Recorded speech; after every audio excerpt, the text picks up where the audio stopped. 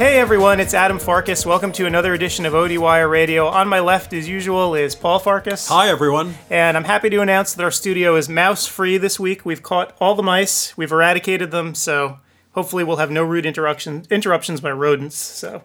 Okay, we're ready to go. So if you feel something crawling across your feet, Paul, I can't help you. I don't know what it is. So, well, maybe a bug. It could be a bug, yeah.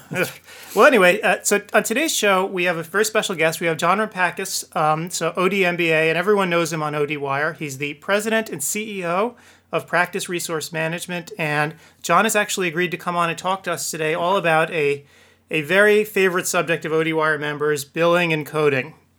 In fact, when you look at ODWire, the most popular topics that we have actually are around billing and coding. And I think it's just because people don't really know too much about it and they want to learn more. So, John, thanks so much for being with us here today. Oh, it's my pleasure. Thank you for having me. So why don't we just launch right on in, since Paul and I literally know less than nothing about this topic. We're here to get educated too. So why don't we just sort of jump in? And I mentioned that billing and coding seems to be a hot topic among ODWire folks. Why do you think that is?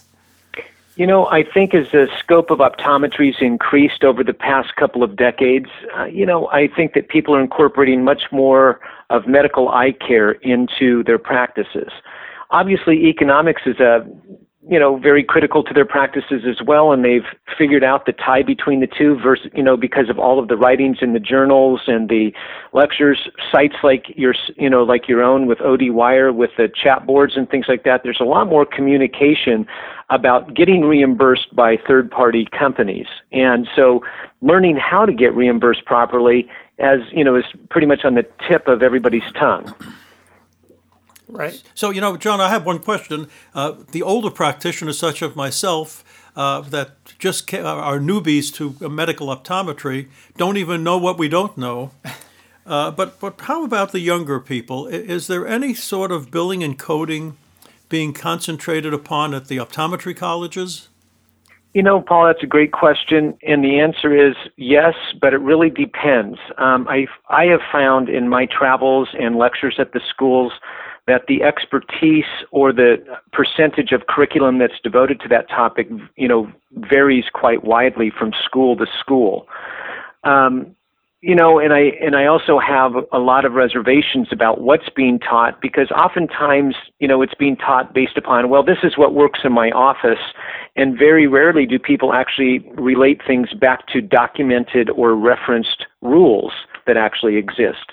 And the other issue that actually comes up in the schools as well is, let's say I was going to school in one state, and we won't pick any by choice, but then I'm a graduate of that school. I learned the billing and, medical coding and compliance rules specific to that area, and I go practice in a state halfway across the country. I've got to relearn probably 80% of everything because the rules and regulations are specific to where I practice.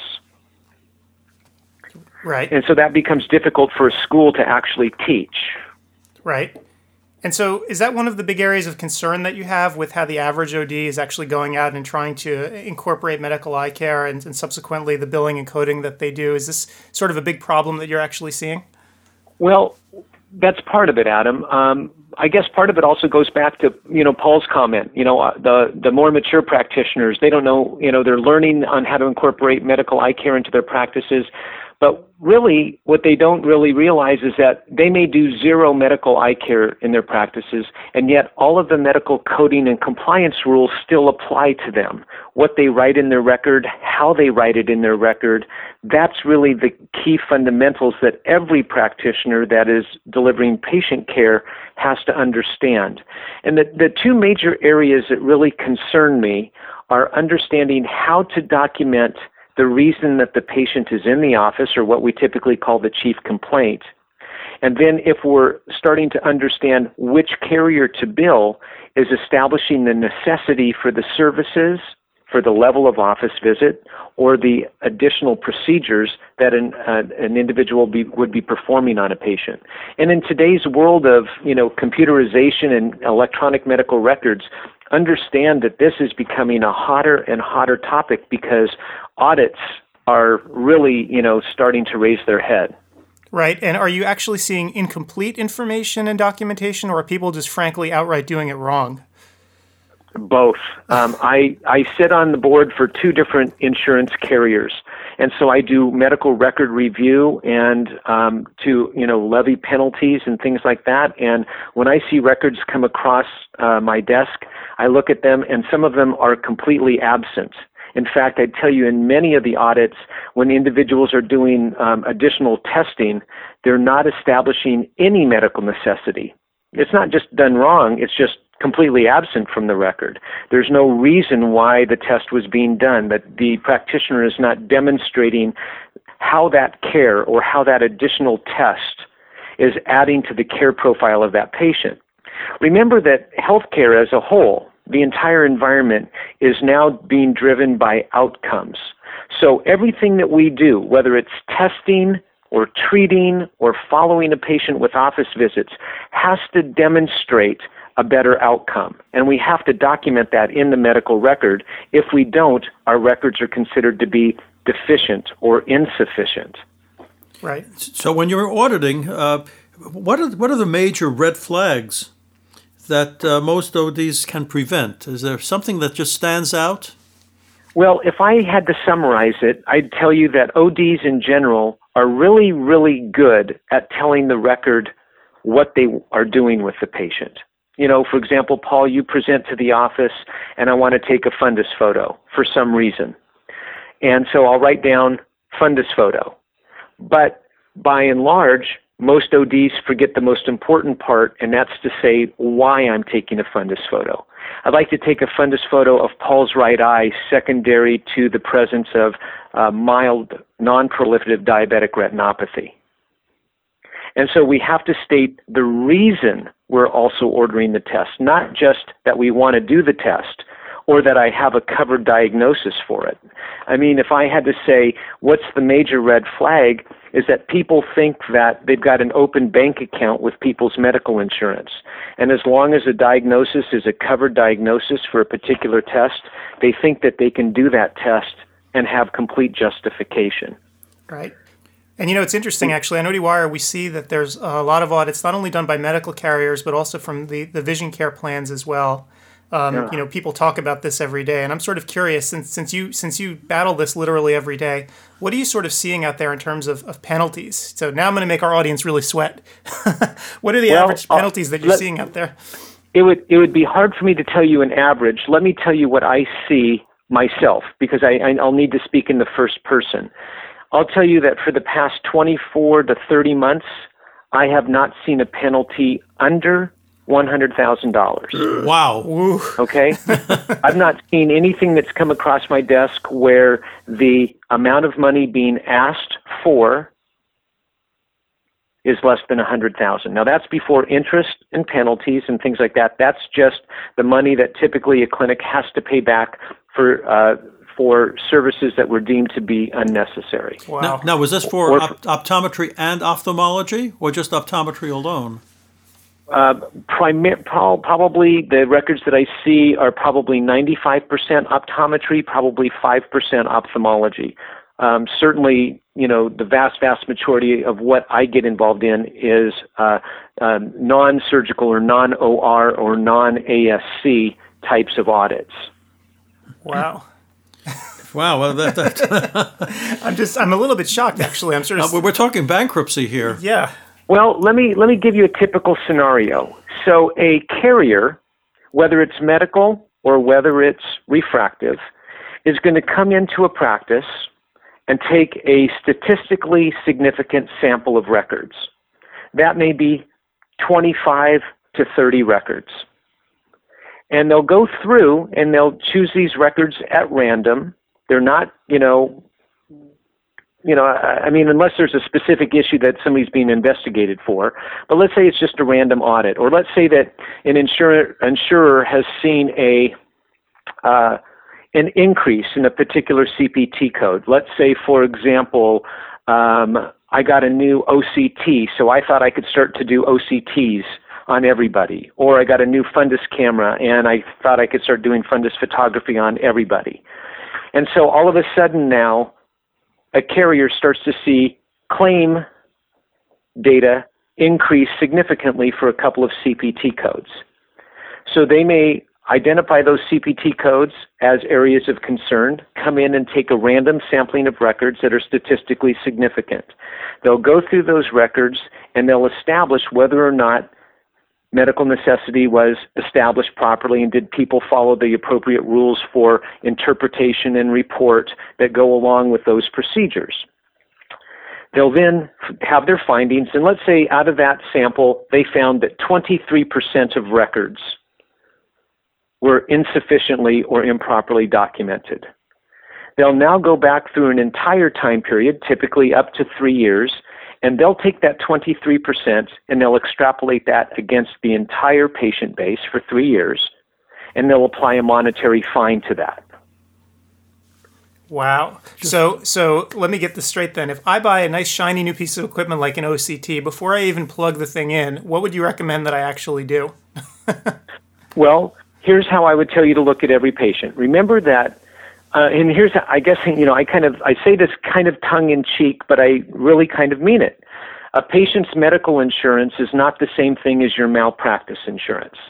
We don't do tests just to cover our behind. We do a test only when we can demonstrate that that test can benefit the outcome of that patient. It adds to that patient's care profile in some manner. So I have to be able to understand that shiny new OCT, what role does it play? Well, we know that if we take OCT specifically, we know that an OCT can see things that I physically can't see on direct examination of a patient. That's fine. But then I have to refer to my local carrier guidelines or local carrier determinations, or what we call LCDs, to determine an appropriate indication of medical necessity. In other words, what are clinically acceptable reasons for being able to do this test? Number two, what are the utilization guidelines that are allowed with that? So if it's glaucoma, for example, I may be allowed to do OCT once or twice per year based upon that carrier's guidelines. I also have specific documentation requirements, both defined by the insurance carrier, but also defined by the CPT as established by the AMA. So I have to now be able to understand, okay, I have to interpret the results that this test gave me. It doesn't mean just signing something, putting your initials on a piece of paper. It means that I have to evaluate the data that was there. I have to establish it. Was it reliable? Was it repeatable? What's my interpretation of the actual results? Or if it's a test that was done subsequently to another one, I have to do comparative analysis over the previous test. I now have to determine a care plan based upon that analysis that now says this patient is at risk, not at risk, what's the appropriate interval of follow-up, what does that follow-up or what does that plan for that patient look like based upon the results of that test. In other words, how did I interpret that test, what were the results of it, and how did it add to the care profile for that patient? My goodness, we're a little over 15 minutes into this program, and I'm sure my head is spinning, and I'm sure some of our listeners' head is spinning, combined with nausea. I'm sorry, I do tend to get pretty passionate about this stuff. How can a practitioner stay on top of all this information? It's an incredible amount to know. Yeah, it really is. And even for somebody like myself, Paul, sometimes it seems like it's drinking through a fire hose because information is out there. And of course, I have to stay up on all 50 states because of the amount of lecturing and things that I do. But, there are a lot of tools out there that the individual practitioners can avail themselves of. The AOA has some good tools on basic coding and put on some programs. I know you put on some, your OD Wire has webinars on medical coding basics and things like that. I don't rely on books anymore. By the time a book is published, it's generally out of date. And particularly in an arena like this, it becomes very difficult for printed material to stay up, even printed material that's on the web. The other thing that's a difficult thing is, let's say, you wanted to go out and find out something about fundus photography. So you go on to Google and you decide to Google fundus photography or CPT code 92250. You never know that the results that you're going to get Are they cached results? Are they valid? Or for where you practice, you have no idea what you're reading or if it's applicable to you or if it's even current. And a lot of people rely upon either a basic web search or they rely on one of their friends, neighbors, what they're doing, and they say, well, if they're doing it, then I'm safe. Those things just aren't good enough in today's world anymore.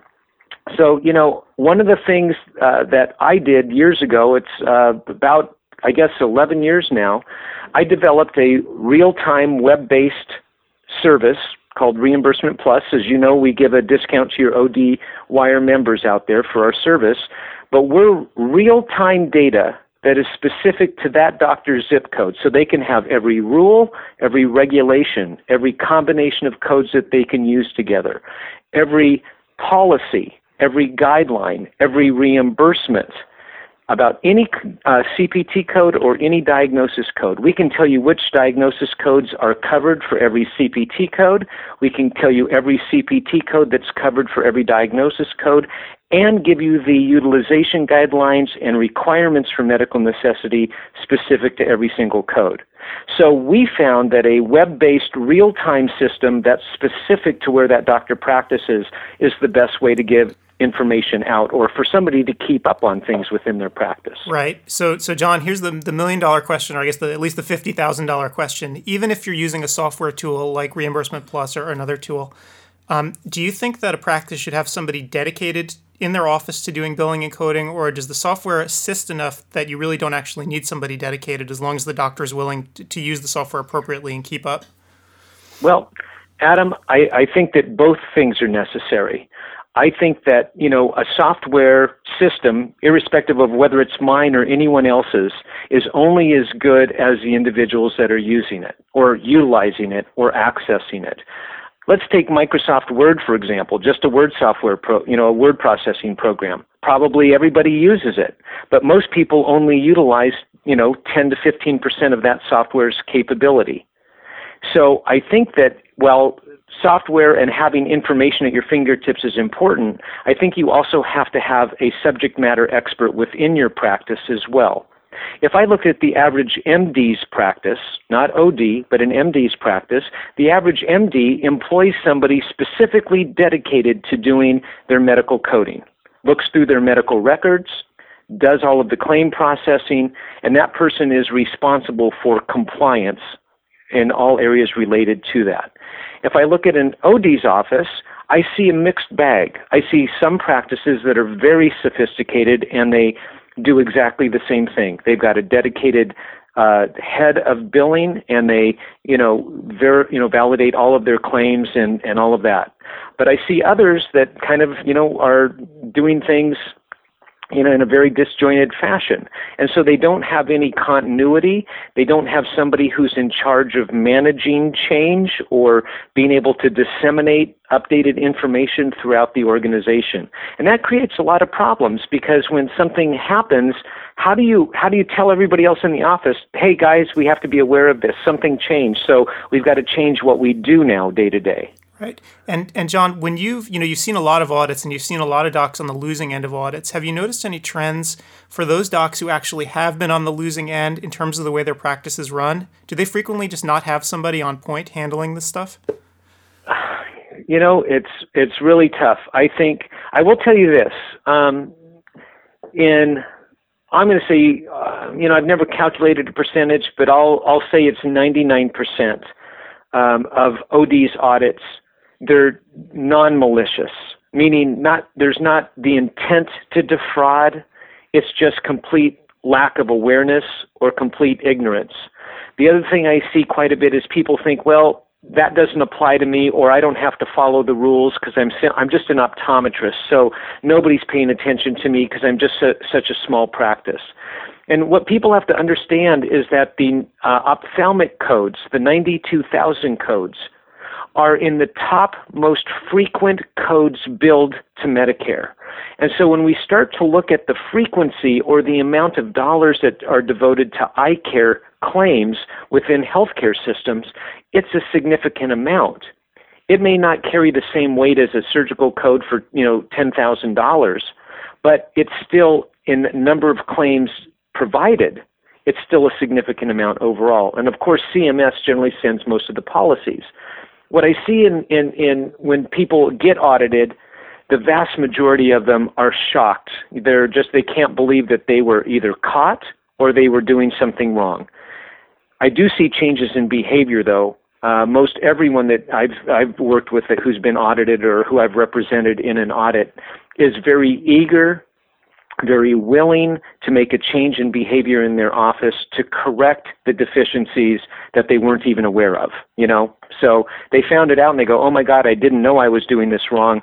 And they're very much willing to work in earnest to correct those things. Huh. And are the carriers pretty receptive to that? If a doc fesses up and says, you know what, I didn't know I was doing wrong, and I'm going to correct these deficiencies, going back X number of years, do they typically look favorably upon that, or is once the deed is done, then you're just doomed? No, I would tell you that most carriers that I've worked with, I can't tell you 100%, but most carriers I've worked with are very much what they believe in is education, education, education, then penalty, meaning kicking you off the plan or really, filing significant claims against you. Most of them will make you pay your deficit, first. So if I've been doing something wrong for the past 3 years, they'll tell me, hey, John, you owe us $150,000. I'll have to pay that. But they'll say, you can stay a member of our plan, you can still see our patients, and we have to have these corrective measures in place. And now you have to demonstrate to us that you've made a change in your behavior. And they're very much aware, they want to educate the practitioner appropriately before they say, thank you so much, we'd rather not have you as part of our panel anymore. People don't... Oh, go ahead. I'm convinced that every practice should have an expert on hand, as you have the best possible lawyer or the best possible accountant. Now, once you pick the best possible accountant, or in this case, the best possible coding and expert, there are differences in creativity and aggressive behavior in billing. Are all experts in this created equal? We hear a lot of arguments on OD Wire saying one billing and coding expert says one thing, and the other billing and coding expert says another thing, and some are far more conservative. You've just brought up my pet peeve, and here's what I tell everybody in every lecture that I ever do, and I'll try to put this in the most generic of terms. I don't care whether it's me on the podium or anybody else on the podium that's lecturing about medical coding and compliance. Members in the audience, clinicians, have to understand that information regarding medical coding and medical record compliance can affect their livelihood more so than any other type of medical malpractice claim that would ever hit. Because people have insurance for medical malpractice. They don't have insurance for medical record fraud, right? And so when somebody's on the podium like myself, one of the things that I do in every single lecture that I do is everything that I say is a reference point specific to where I'm lecturing. So if I'm lecturing in Kentucky, everything that I talk about, every policy, every procedure is going to have a reference to it specific to that location, because John Rumpakis' opinion doesn't really matter. What matters is the referenced information that is available to a clinician in that particular location. What I find quite a bit from other experts that are lecturing on medical coding, they tend to give their opinion but don't provide a reference for their opinion. And I'm not saying that their opinion is wrong or incorrect. I'm just saying if somebody's willing to offer an opinion and tell somebody to do something a certain way in their practice, they better have a reference to back up what they're saying, because they're putting that practice at great risk. Right. And speaking of risk, if there was, one thing that you had to caution listeners about in terms of billing and coding, so if they remember absolutely nothing else of what we've spoken about today, what's the one thing that you want people to take home and remember? I would tell them that please, before you do anything in your practice, before you start to bill for that brand new shiny piece of equipment, before you start to adopt a particular clinical care protocol or start telling the insurance company that I'm doing this level of office visit on every single patient. Know the rules, know the regulations, know the references for the material that you're using in your practice. Please stay current with everything because you're held to that current standard. And I want to give you something to think about for the future, guys, and this is something I want you to think about significantly because it's going to affect every medical practice in the entire country. Think about this for just a moment. Where are we heading with electronic medical records? We know that by January 2014, every medical practitioner in the country has to have electronic medical records within their practice. That much we know. Imagine how easy it's going to be for an insurance carrier with the new healthcare laws that are coming into place to start doing electronic real-time audits of your clinical and medical coding information in an electronic format. What if I was doing audits and I never had to go out to somebody's office? What if I could run behavioral patterns and analytics in my database against your records in real time? Scary thought. You'd find the outlier. You'd find the outliers pretty quickly, I would imagine. Yeah, scary, but not unrealistic. Sure. And what we have to start understanding when we start talking about transparency and we start talking about medical record portability, understand that it doesn't just work on the side of the patient care. It also works on the back-end compliance side of things. Because, I have people all day long that'll say, well, I bill this code all the time because I really don't want to know. It takes me too much time to figure out which code I'm actually billing for an office visit. So I just do a 99213 all the time. Or I heard the lecturer tell me I should be using the 99214, so that's what I do. And I'll tell them, I'll say, so, we're supposed to have a nice bell curve shape of codes that we do. I said, if I'm doing one or two codes all of the time but aren't using the rest of the codes, I no longer have a bell curve. I have a bar graph. So I'm going to tend to stand out when they're looking at analytics. And so, we can't put our head in the sand and think, well, we're just optometrists, it doesn't apply to us. Or I can't think I don't have to pay attention to these rules because they really don't apply to me. You're a healthcare practitioner. You've signed agreements both with the federal government and with local insurance companies. You're obligated to follow the rules of the CPT and of the ICD-9 because you are also bound by HIPAA, which was passed in 1996. So there's no excuses any longer to say that I don't have to pay attention to this. And when we start to look at revenue today coming from third parties, in most practices, you're talking 85 to 90% of all revenues coming into an optometric practice from some form of third-party payment, whether it's medical or whether it's a refractive carrier. So it's not insignificant. It's something that you have to pay attention to if you're going to be part of the system. For those that were listening and sitting at a desk, that's one thing. We have people listening to this on what's that called? Oh boy. the iPod. Here we go. So podcast. Paul who runs ODWire has never actually touched an iPod in his life, I guess. No, yes. not my whole life. No. So I think what you're trying to say. What I'm trying to say is, they're listening to this driving a car. Their head is spinning. I don't want them to crash the car.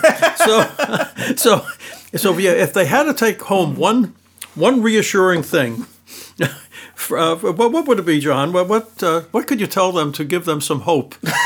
Well, here's how I would sum it up, Paul. And I want you to think about this in the most simplest of terms. What is the only thing that an insurance carrier can use against a practitioner in an audit? That's the medical record, correct? What's the only thing that a practitioner can use to defend themselves in an audit? That's the medical record. What is the only thing that the individual practitioner has 100% total control of? the medical record. Yep. So every single one of the things that we've talked about are preventable. Every single one of the bad consequences are preventable.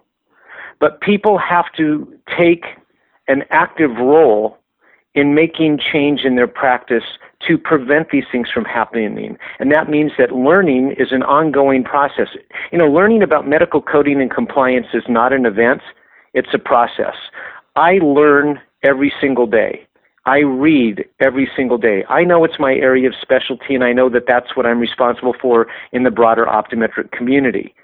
But nonetheless, if I'm an individual practitioner, I better devote so many hours per week to staying on top of this stuff because I have the ability to prevent these things from happening. Audits are not going to be a question of if, it's going to be a question of when. And if somebody comes in to audit you, we've all had friends who have been audited by the IRS, and they come in and they look at things and they say, hey, you did great, there's no penalty, we may even owe you money. You know what? In a medical audit or a refractive audit by our insurance carriers, you can have the same outcome. They can come in and they can look at your records and they say, gosh, Paul, you did a great job. Everything here is documented appropriately. Congratulations. And that's it. That's the power that every practitioner has within themselves. Great. Well, that is a positive note to end on. Oh, so yeah, you made me feel much better. Yep. But there are going to be, I would say, hundreds of questions, Ad. Would you say this program is going to be listened to by thousands? Yep. Yeah. And John, what we're going to do is actually post this interview up on ODWire, and beneath the podcast, the people can actually ask questions. So I'm hoping that this conversation will continue online because I'm certain that you're going to get a lot of questions. Well, I love an open dialogue. I think that's the best way for collective learning. Absolutely. Well, John, thanks so much. My pleasure, guys. Thank you so much for having me today.